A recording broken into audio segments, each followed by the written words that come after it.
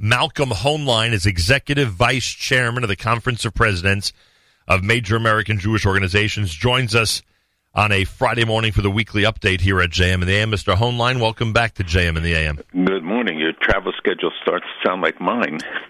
Yeah, actually, you're right. But Toronto is one of my favorite cities. It's a great, great community, really wonderful people, as are all the communities you're visiting. So I hope they give you a proper welcome and have the red carpets out and everything to make sure. But we'll have red carpets out. So I give a mazel tov to Avi Stein and Racheli Kass, who are getting married this Sunday. Wow, mazel tov. Amazing. The son of Shua and Sarah Stein, and this Mr. and Mrs. Victor Kass. And, it's your grandson. That too. Let's make that clear. It is your grandson. And that reminds me, I'm going to again wish mazel tov to Dr. Mark Singer, our amazing friend, because we're celebrating his Ufruf tomorrow, and we wish a mazel tov to Dr. Mark Singer and, of course, Toby. And we are looking forward to an amazing and incredible Ufruf celebration in Queens this coming Shabbos. Well, Malcolm, it's been too many weeks, too many Fridays where we have to start with this. The collective Jewish heart around the entire world, with such great pain and such great agony, watched as yet another one of these, more than one of these terrorist episodes unfolded in Israel. We know the results of the first one from earlier in the week, as the baby of this wonderful young couple from Ofra, Shira and Amichai Ishran. Ended up being the victim of a murder, frankly. That's the baby ended up being the victim of murder. I think everybody listening knows the story. And then, of course, later in the week, the two soldiers murdered, and the funerals both taking place today in Israel. I think, first of all, never to rate or judge individual terrorist attacks, but you know, as I know, that there are certain attacks that really do attract the attention of the collective Jewish heart around the world. And these two, I think you'll agree, really caused tremendous pain for everybody hearing the news. It is amazing how a 4-day-old baby born after, obviously, the attack so galvanized people, and you see the reaction. I will tell you, I was depressed afterwards, yep, and remained so. And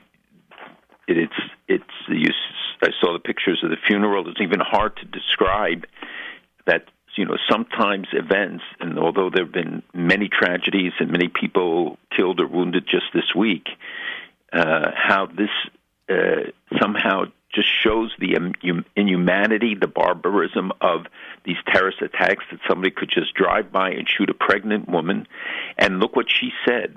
The courage that the mother demonstrated by saying, we will have many babies, and we will, that they don't give in, they don't express defeat. And the father of one of the Nachal Haredi, the two Nachal Haredi soldiers that were killed, and it's online, the interview. It's in Hebrew, but it's worth it to take the time to watch it. A man with a beard and payas and a black hat, and he's interviewed by the media during the Shiva, and he tells his own personal story that he was about Tshuva after the Yom Kippur War. I think he was a soldier, became religious, and he talks about his son and the pride of his son in serving in the IDF, even though he's a Haredi. It is so moving, and the stoic nature of his thing, saying that his son had expressed just a Shabbat before he was killed the joy and the privilege he felt that he could, with his body, defend the Jewish people and the Jewish nation. Everybody has to watch it if you want to understand what Israel is really about. And everybody talks about, and this father talks about the divisions in amongst the Israeli people, and at that moment, if this doesn't galvanize people and change them and make them rethink, and everybody should watch it and show it to their kids and show it to their families. It is one of the most powerful things that I can remember seeing. There's so many things to discuss about this. First of all, you make a point that it has to be emphasized. there's an element, and again, this is why they're living in Ofra, and this is why they have this incredible pioneering spirit. There is an element in those who, in these families that are affected by these attacks in those areas of Israel, that simply, I don't know, they emphasize the big picture. They're able, through all their pain, and all of us think, God forbid, if we'd ever be in a situation like that, what would we be like? They're able to emphasize through all this pain how the Jewish future will continue, and how more babies will be born, and how we're going to be victorious over the enemy. And this is all not only in a situation where they're being attacked, but in a situation where they question, and I say it that way, whether the government and whether those who are supposed to protect them are doing the best job possible at that. And with all of that, and we see this in every episode, they come out with the most positive, incredible, and remarkable comments about their future and the Jewish future. And I think that has to be recognized. That's absolutely true, that the people, and you have to put yourself in their shoes to think the pain and what they've gone through. We saw the grandfather, Mr. Silverstein, American, and the baby itself was an Israeli-Canadian. Right. That these are people who came to Israel because they wanted to build Israel and understand that the potential sacrifice. And we look around the world and look at all the Jews who've been suffering the anti-Semitic attacks. We had at NYU this week that they closed the Jewish center.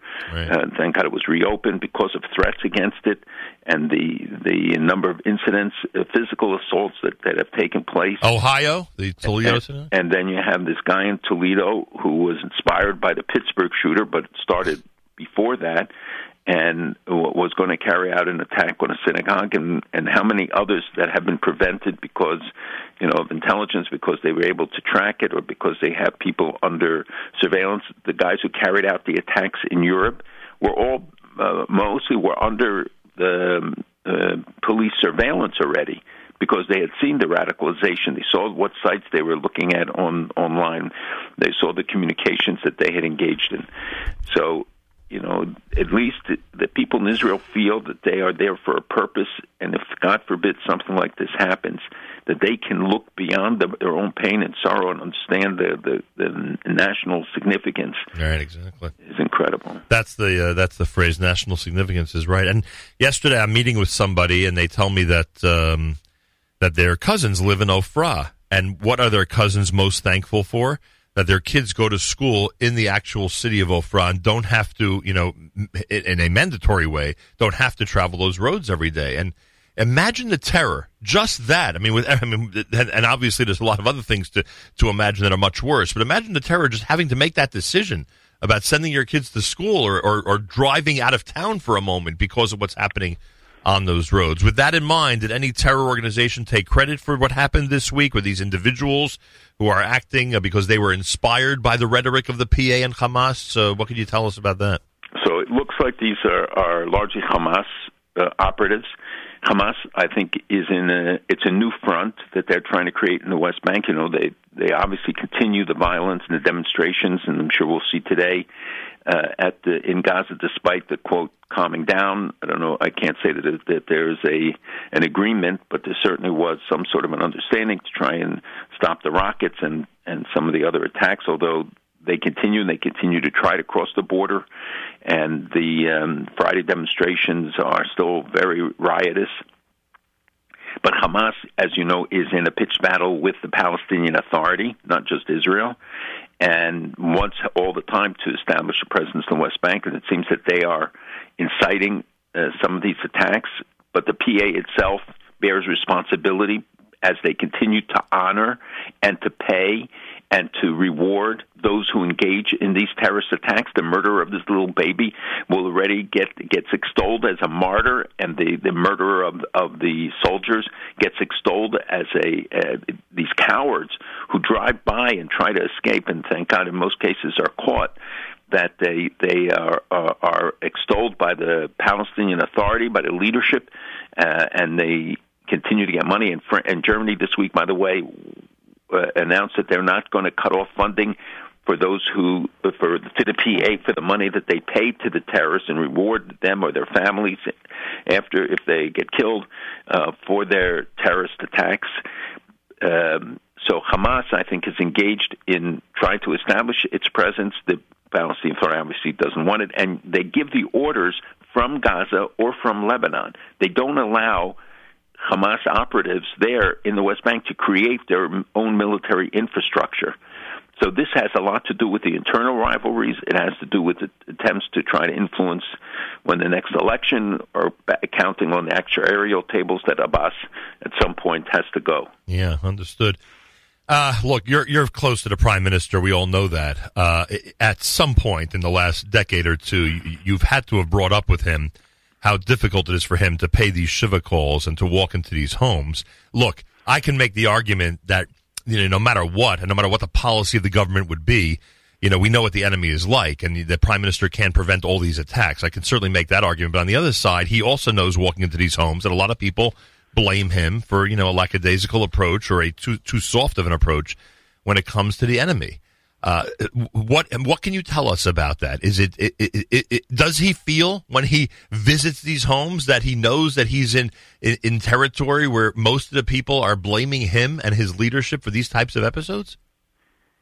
They are blaming him increasingly. I mean, he is not only a prime minister, but right now he occupies so many posts, and I understand that he may relinquish the foreign ministry and appoint somebody, because I think the situation in the foreign ministry is deteriorating rapidly. There's job actions. The foreign ministry is demoralized, and not having a foreign minister that's not true. Diminishes their role. Much of their function has been assumed by others, and the allocation of funds to other ministries based on mostly political considerations has created a lot of resentment and marginalizing in part the foreign ministry, which is sad because there are a lot of talented people. So I've heard that he will appoint a foreign minister.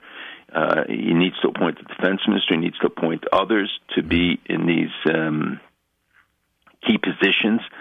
And even if it's just to be able to consult, he's very talented. He can carry a lot of the portfolios, but you need these people who will be focused singularly when he has so many responsibilities, as well as, of course, the burden of some of the personal, the legal actions and stuff has to take some sort of a toll. So he and the warnings to him are coming from the parties of the right, not the left.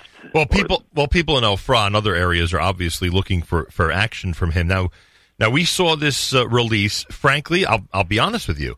I thought it may be a parody when I first saw it, but then we confirmed that it's real.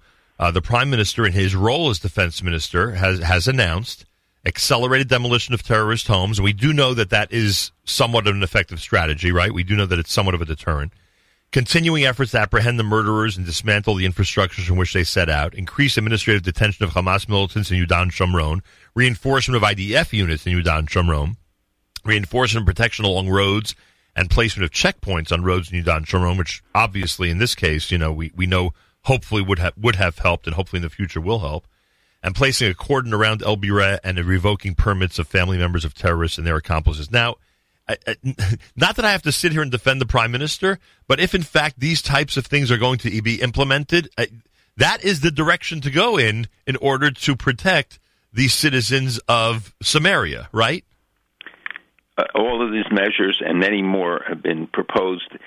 One has to think the prime minister gets this also. The IDF gets it. They know the things that can be done. It's not all practical in terms of implementation. I think practicality should be the second consideration. Security has to be the first, and they should do whatever is necessary to protect the lives of the civilian citizens and military to be able to function. And the security cooperation hopefully will continue, but Israel has to then, if not act and not allow a void to be created in terms of the security needs. But remember, the prime minister, I just wanted to decide that he's dealing with the situation in the West Bank. He's dealing in Yehuda Shomron security. He's got to deal with the problems in Jerusalem. He's dealing with huge problems in the Golan and the escalating situation and the discovery of the third tunnel and the increased efforts of Iran to create their presence and Hezbollah's efforts, and knowing that in Lebanon they're bringing these guided missile systems, and I talked about this weeks ago, that they would build the factories, and now we believe they are, in addition to the direct flights to Beirut and transversing in Syria, which Israel has tried to address. He has to look at the situation of the people in the north getting antsy, seeing tunnels coming near Metula and Yiftach. Now with these 3 tunnels already, and they don't know how many more they're going to discover, and putting the onus, trying to put the onus on UNIFIL, that the Prime Minister has to weigh, and with the resources, not unlimited resources of the IDF, to address each of these situations. And there's so many more things that people don't know. They're clearing mines still from areas, both in the West Bank and in another area near churches, which they're trying to clear, that have been there since the 67 war, since the war of attrition. And I don't know how a prime minister, who's also the defense minister and the foreign minister, can address, and he's very smart, but you can't do all of these things. We saw this week the murder of an Israeli Arab. A Palestinian was killed in an Israeli Arab town because he was accused of selling land to Israelis, that they have a death penalty against anybody who sells land to a Jew, even rents apartments. And as I told the people in Airbnb, that they didn't take any action against people who have engaged in these actions, let alone countries that are on our terrorism watch list or terrorism support states. Right. They didn't take action against them. Yeah, and that's such a good point, and people should keep that in mind when they do write or call to protest Airbnb. We'll do more on Airbnb coming up. It's America's one and only Jewish Moments in the Morning radio program, heard on listener-sponsored digital radio around the world on the web at NachumSegal.com, on the Nachum Segal Network, and, of course, on the beloved NSN app. Support us, our year-end fundraiser, fjbunity.org. You could sponsor part or all of a JMNAM broadcast. Go to fjbunity.org. And we thank you. Prime Minister Netanyahu, and I need to know if he's allowed to do this. Prime Minister Netanyahu decided to legalize thousands of homes and communities in Yehuda and Shomron that were built in good faith and which have yet to be legalized, some for decades. This is in reaction to what happened in Ofra. Now, he does not need the Attorney General or judges or courts to do this. He can go ahead and do that? It was Shaked, the Minister of Justice, who proposed it. And, yes, he does need approval, but these were approved before, and now I think this is, that he needs to placate this population also. The pressure builds for an election, which will take place within a year, no matter what, either the official date in November of next year or earlier if that is deemed by him to be essential and necessary, and it may well be. So this is something he can order because they already have the Minister of Justice said that it's approved. And with that in mind, he's requested that the Attorney General take legal steps to facilitate the construction of 82 new residential units in Ofra, and he's advancing the construction of 2 new industrial zones near Avnei Chefetz and Beitar Elite. But I want to go back to the tunnels in a second, but you mentioned Airbnb. You alluded to this last week. The state of Illinois is pondering whether the action by Airbnb now puts them in a legal situation, with anti-BDS legislation, where they might be considered illegal, or what would it be? Would it be illegal for people in Illinois or Illinois as a state to use them? Like how would that work? What would be the penalty to Airbnb if they would be found in violation of the BDS legislation? Well, the governor-elect of Florida also and other states have indicated that these kind of actions would be mandated by in the 26 states, certainly that have anti-BDS laws. Not all of them actually cover this. Some are executive orders, some are legislative orders. But in Illinois, it was the Investment Policy Board that voted to notify Airbnb that it is in violation of the state laws barring the economic boycott of Israel, and they gave them 90 days to respond before it's blacklisted, which means that Illinois state employees would not use it, and it also means that in the spring when Airbnb plans its IPO, it's a public offering, they would not invest. And we hope that other pension plans, especially we hope that New York, New Jersey, Governor Cuomo, Governor Murphy, others, that Tom DiNapoli, the controller, will also come out and say that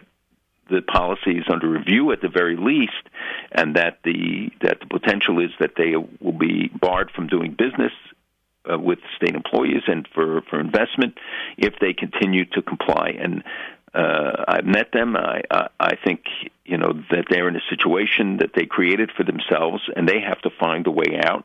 We had some ideas, but we can't allow it to stand if for no other reason than the precedent it establishes. Right, and they really had a bad stroke of luck, because a lot of these things die out after a week or two, but this just doesn't stop. Well, I don't think it's a bad stroke of luck. I think it's a moral outrage at a decision that they can be in other disputed territories, that they are in states that are in massive violation of human rights, that are terrorist support states according to American definition and law, and yet they singled out one group in one area, and it is not an economic impact. It's not going to affect Israel's economy, and it, by and large, doesn't affect that many people in the West Bank. I'm sure those who rent are upset, but it's the statement it makes, it's the discriminatory practice that is inherent in it, and they have to make a decision, and it's not our decision.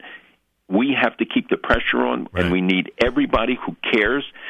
After these attacks, this is, again, one of the things that we can do as a statement, and it doesn't prejudge the outcome of any potential negotiations. And it was Saeb Erekat of the PA, just as the PA was the one instituting and pushing the BDS movement, they pushed this decision. And, there was no consultation and there was no discussion before with the community, with anybody about what the implications, maybe they did it internally, but I spoke to board members and they said that they were not consulted about this. There just has to come a time when we draw the line and say no more. It is not about money in this case. This is a precedent and a practice that can lead to others feeling they can be justified in doing similar things. And in this case, they say, well, we're still operating in East Jerusalem, which is true. And in the Golan, there was only one specific area for whatever reason that I still can't understand, even after discussing it. And I'm not sure, and I don't think necessarily in most cases with bad intention even. By the way, speaking of Israeli and Yehuda Shomron resilience, I'm sure you're aware already there's a group of men and women that have put together their own Airbnb-type company. I think we're going to be featuring them this coming week here, in fact, just to, not just combat it, but to take advantage of the fact that Airbnb won't list anymore, so they've created their own listing company. So, and many people are pulling out who did use it. I've used it. I know there are many, many people in Israel, I think, they talked about how much money huge amounts of money that are involved in Airbnb in Israel, and they intend to continue to invest, and they want to build up more their investment. So they don't really get what the core issue here is about why this is so sensitive, why this is such a serious move. And at a time, again, when we see the rise of these terrorist activities, it's the same thing about why Germany's decision not to cut off the funding, not to have a Taylor Force Act, or their decisions, France and Germany, to bypass the sanctions in Iran and say they're going to create an economic alternative. It's not the economics of it that matters, because the amounts of money involved are going to be small. There are 1,000 German companies doing business in Iran. Most of them are small, because the big international companies pulled out not to have to do business because they're afraid of losing the right to do business in the U.S. In fact, even the Chinese petroleum company pulled out of the PARS deal, which I talked about when they signed it several months ago, that they announced that they're pulling out of it because they're afraid of the consequences. That's the message, that there has to be clear a price to pay if you are going to be blind to the interests of the Jewish community, of Israel, the security of Jews, to the security of others. then there is going to be a price to pay. There's a corporate responsibility, there's an individual responsibility, and then we have to hold them to account for that. Now, one other note, by the way, on the Ofra story, the United Nations did not condemn Hamas, even though, again, you had mentioned that it is a Hamas, there are ties to Hamas between the terrorists and the organization, but the UN, of course, did not take action. And notice that these attacks, the escalation attacks, came days afterwards, and Hamas claiming a victory when, in fact, 87 countries voted against Hamas, right, the biggest number so far, and it was a plurality, even though they invoked Bolivia and the Arab countries led an effort to invoke a requirement that they have a two-thirds, not a majority, but a two-thirds majority. Had it been a regular majority, it would have passed.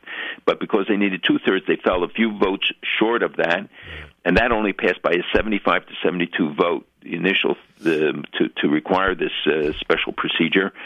But the Hamas clearly draws inspiration and says, look at the international community. Yep.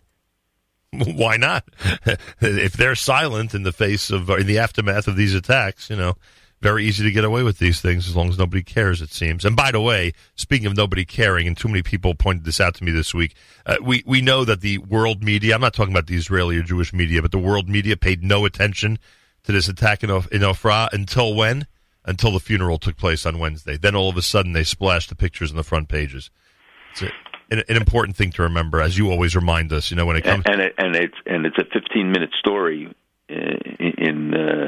in terms of the media coverage. And also, the way they described the communities that were involved, where these people came from, was not exactly an accurate portrayal. Yeah, I would assume the word radical was used very often. It's implicitly or explicitly. Right. All right, and you mentioned the tunnel. So now it's the third tunnel up north. And we should note that the U.S. stood up and condemned it right away and did the right thing. And Ambassador Friedman had some amazing tweets, really poignant, direct statements about about what the world how the world should be reacting to this enemy, as opposed to the way they actually do in the aftermath of these attacks. And he's to be commended. But so did the State Department, and so did, I think, the president did. I can't say exactly, but certainly the administration came out clearly and led the effort on the Hamas resolution. So it should be noted that the U.S. stood up right on this. And they should be thanked for it as well, which is another topic, I guess. So you mentioned the tunnel, so now the third tunnel. By the way, you know that the president signed the waiver on the Jerusalem Embassy Act. President Trump signed it now. Well, 1 second. That doesn't that normally mean that there's a postponement of 6 months? Yes. But it's because the law requires the transfer of the residence of the ambassador, and until that's formally done, he has to keep signing it. So when people see that he signed it, don't get excited. It doesn't affect the move of the embassy. It's only a technical requirement because it also requires the move of the ambassador's permanent residence. 1 second. In his Hanukkah message to the Jewish community, and I think you were standing there, didn't he say that the purchase, the renovations, the complete move... That's the embassy. Right, was already done? Yeah, but the official residence still remains in Tel Aviv. So I'm saying it's technicality. I don't want people to get excited and saying, he's reneging on the thing. No, there's nothing to do with the embassy. It's only because the 95 law, when we enacted it, we included the move of the residence because we didn't want it just to be, to set up a satellite office, but that the full recognition had to be including the move of the embassy, of the residence. There was no ceremony for the signing of the waiver, was there? I doubt it. I would hope not. To the tunnel. So now the third tunnel, as you mentioned, up north.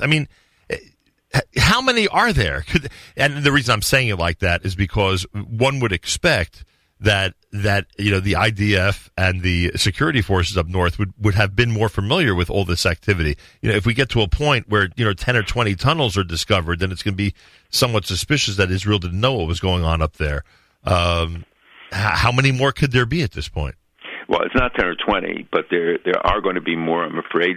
And don't forget, you're talking about a border area, so from Metula to Yiftach and in the border area. And these tunnels are 80 feet below ground, so they're not detected. Israel's invented new seismic detection equipment and other things that help them to address this. They tunnel through rock, because this is not like in Gaza where you have sand. This is in rock. We're going through a mountain, so these take a long time. And remember, they start underneath somebody's home. Right. So they dig in the basement and they go down very far, and it runs about, I think, 400 feet, but it only needs to go 30, 40 feet in Israel. None of these were completed. They weren't operational yet. Israel is demanding that UNIFIL destroy them and they put explosives in them in case somebody tries to use them or to continue. And the Army the IDF knew about the existence of the first tunnel, and they had been monitoring it because they wanted to see where they were headed. And think about the financial investment. These are complicated places. They are reinforced. They have to go, as I said, operating 80 feet underground and then coming up near one of the communities on the border, and it was clearly meant to be a terror attack and a terror operation against Israel. And Israel has warned civilians to stay out of it, and if those who live on top of the tunnels to get out of their homes, because they're going to have to explode them. They have to make sure that they can't be operational again. And at the same time, we see that Iran is moving the missile effort to put on precision guidance systems on the missiles, on the 140,000 rockets that are in Hezbollah's possession in Lebanon, to add them, and they're building the factory there, let alone shipping in these things. So Israel has multiple agendas, and now it's clear that if Israel attacks Lebanon, it is not restricted, because the Lebanese government must have known there must have been some collaboration. The UN and UNIFIL forces have not lived up to their responsibility, which is to stop the flow of arms, let alone building of tunnels, let alone the other equipment that has been brought to military equipment that is being brought into it. And the 1 in every 3 houses in southern Lebanon has a missile or some Hezbollah military placement in it. So these are not innocent civilians. These become military targets, and they should be put all on notice and as Israel has, and given them fair warning that they will be targeted. And it shows that Iran continues. They continue to help their goal still of penetrating Israel and of threatening Israel from the north, just as they do from Hamas, and they do from as they're building their presence in Iraq and certainly in Syria along the entire border and the Jordanian border. So these tunnels were part of the strategy. It wasn't to defeat Israel, but it's in conjunction with the launching of missiles that they would come underground and above ground in a multi-pronged attack. Wow. So the news that Iran is less involved in Syria is essentially irrelevant, because they just put their forces in other areas of the areas near Israel. It said that they lessened their presence there, but that doesn't mean they didn't increase the militias. It doesn't mean that the IRGC and the others aren't using the forces, including the Syrian army now, which is taking over more area, and they've infiltrated that. So their footprint may be diminished in terms of direct, and that could be because of the economic pressures of the sanctions on Iran of not being able to keep it. And Hezbollah is complaining that they don't have enough money. In fact, they set up pushkas in stores in Lebanon to collect money to support the forces. And I don't know whether people really have a choice. You see, Iran and North Korea this week announced that their greater cooperation against the U.S., and the Rouhani appealed to the public for unity against the U.S. economic and psychological warfare. Clearly, all these things, the sanctions are having an impact, and the European efforts to bypass them are going to come to nil. The German companies, what to me was most horrific, is that half of the sales of all of these 1,000 companies that I mentioned are are chemicals, and 1/3 of it is machinery and plant equipment, which we know can be dual-use equipment. Yeah. So I think the symbolism of that can't be lost on people about what it really means. So it's really critical for us to understand what is going on in the north, why the prime minister sometimes it may go lighter on the response in Hamas, not to have a two-front challenge at the same time, because the challenge from Hezbollah is a much greater one in terms of the intensity of what they have to launch against Israel, the potential of a conflict, which I think at this point they don't want. They know what the people of Lebanon certainly are not going to want it, because they know what the consequences will be. But the Lebanese government has to take steps. The Lebanese army has to take steps if they want to show that they are in fact not complicit in this. All right, couple of quick notes. Jews in Europe, the poll says 38% of them contemplate leaving Europe. I think it's a high number, frankly, especially what you always point out, that when you're in a host country, you don't always like to tell the pollsters that you actually want to leave. Don't you find it to be a high number? I'm not surprised because we've seen this number before. I have talked about it. I think it's a growing frustration with the political situation in Europe. You know, when 40% of Brits say that Jews will leave if Corbyn gets elected. We already saw this year 10% of the Jewish community in Paris moved, not necessarily out of the country, but moved from where they live to another place because it's intolerable. The number of anti-Semitic attacks, as you see, continues, and frankly, we are seeing it here increasingly. The number of incidents, there is not a day when we don't get reports of a physical assault or something against, whether on a campus, in a community, and often in both.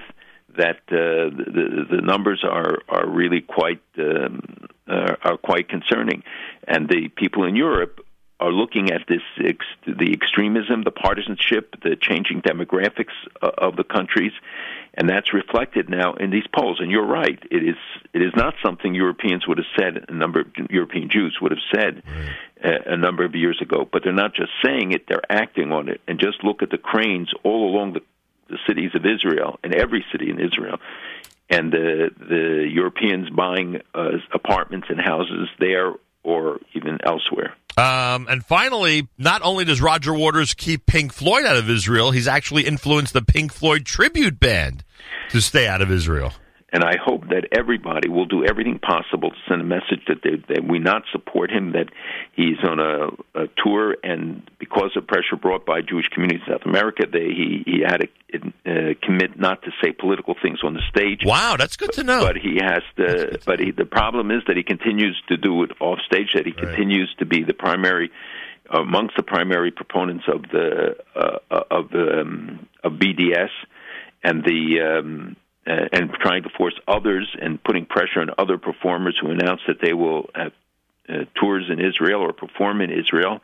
You know, it doesn't change Israel if some rock band or whatever they are doesn't perform.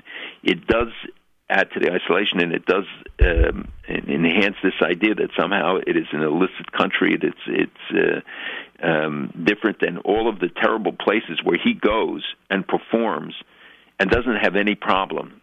So, you know, he does it purely for financial, but only when he singles out Israel for these discriminatory measures. All right, Malcolm, I thank you. Mazal tov on your grandson's wedding. Have a wonderful Shabbos, and we'll speak again next week. God willing, be well. Malcolm Hoenlein is Executive Vice Chairman of the Conference of Presidents of Major American Jewish Organizations. It's a Friday morning broadcast on this Erev Shabbos Parshas Vayigash, candlelighting time at 4:09 here in New York.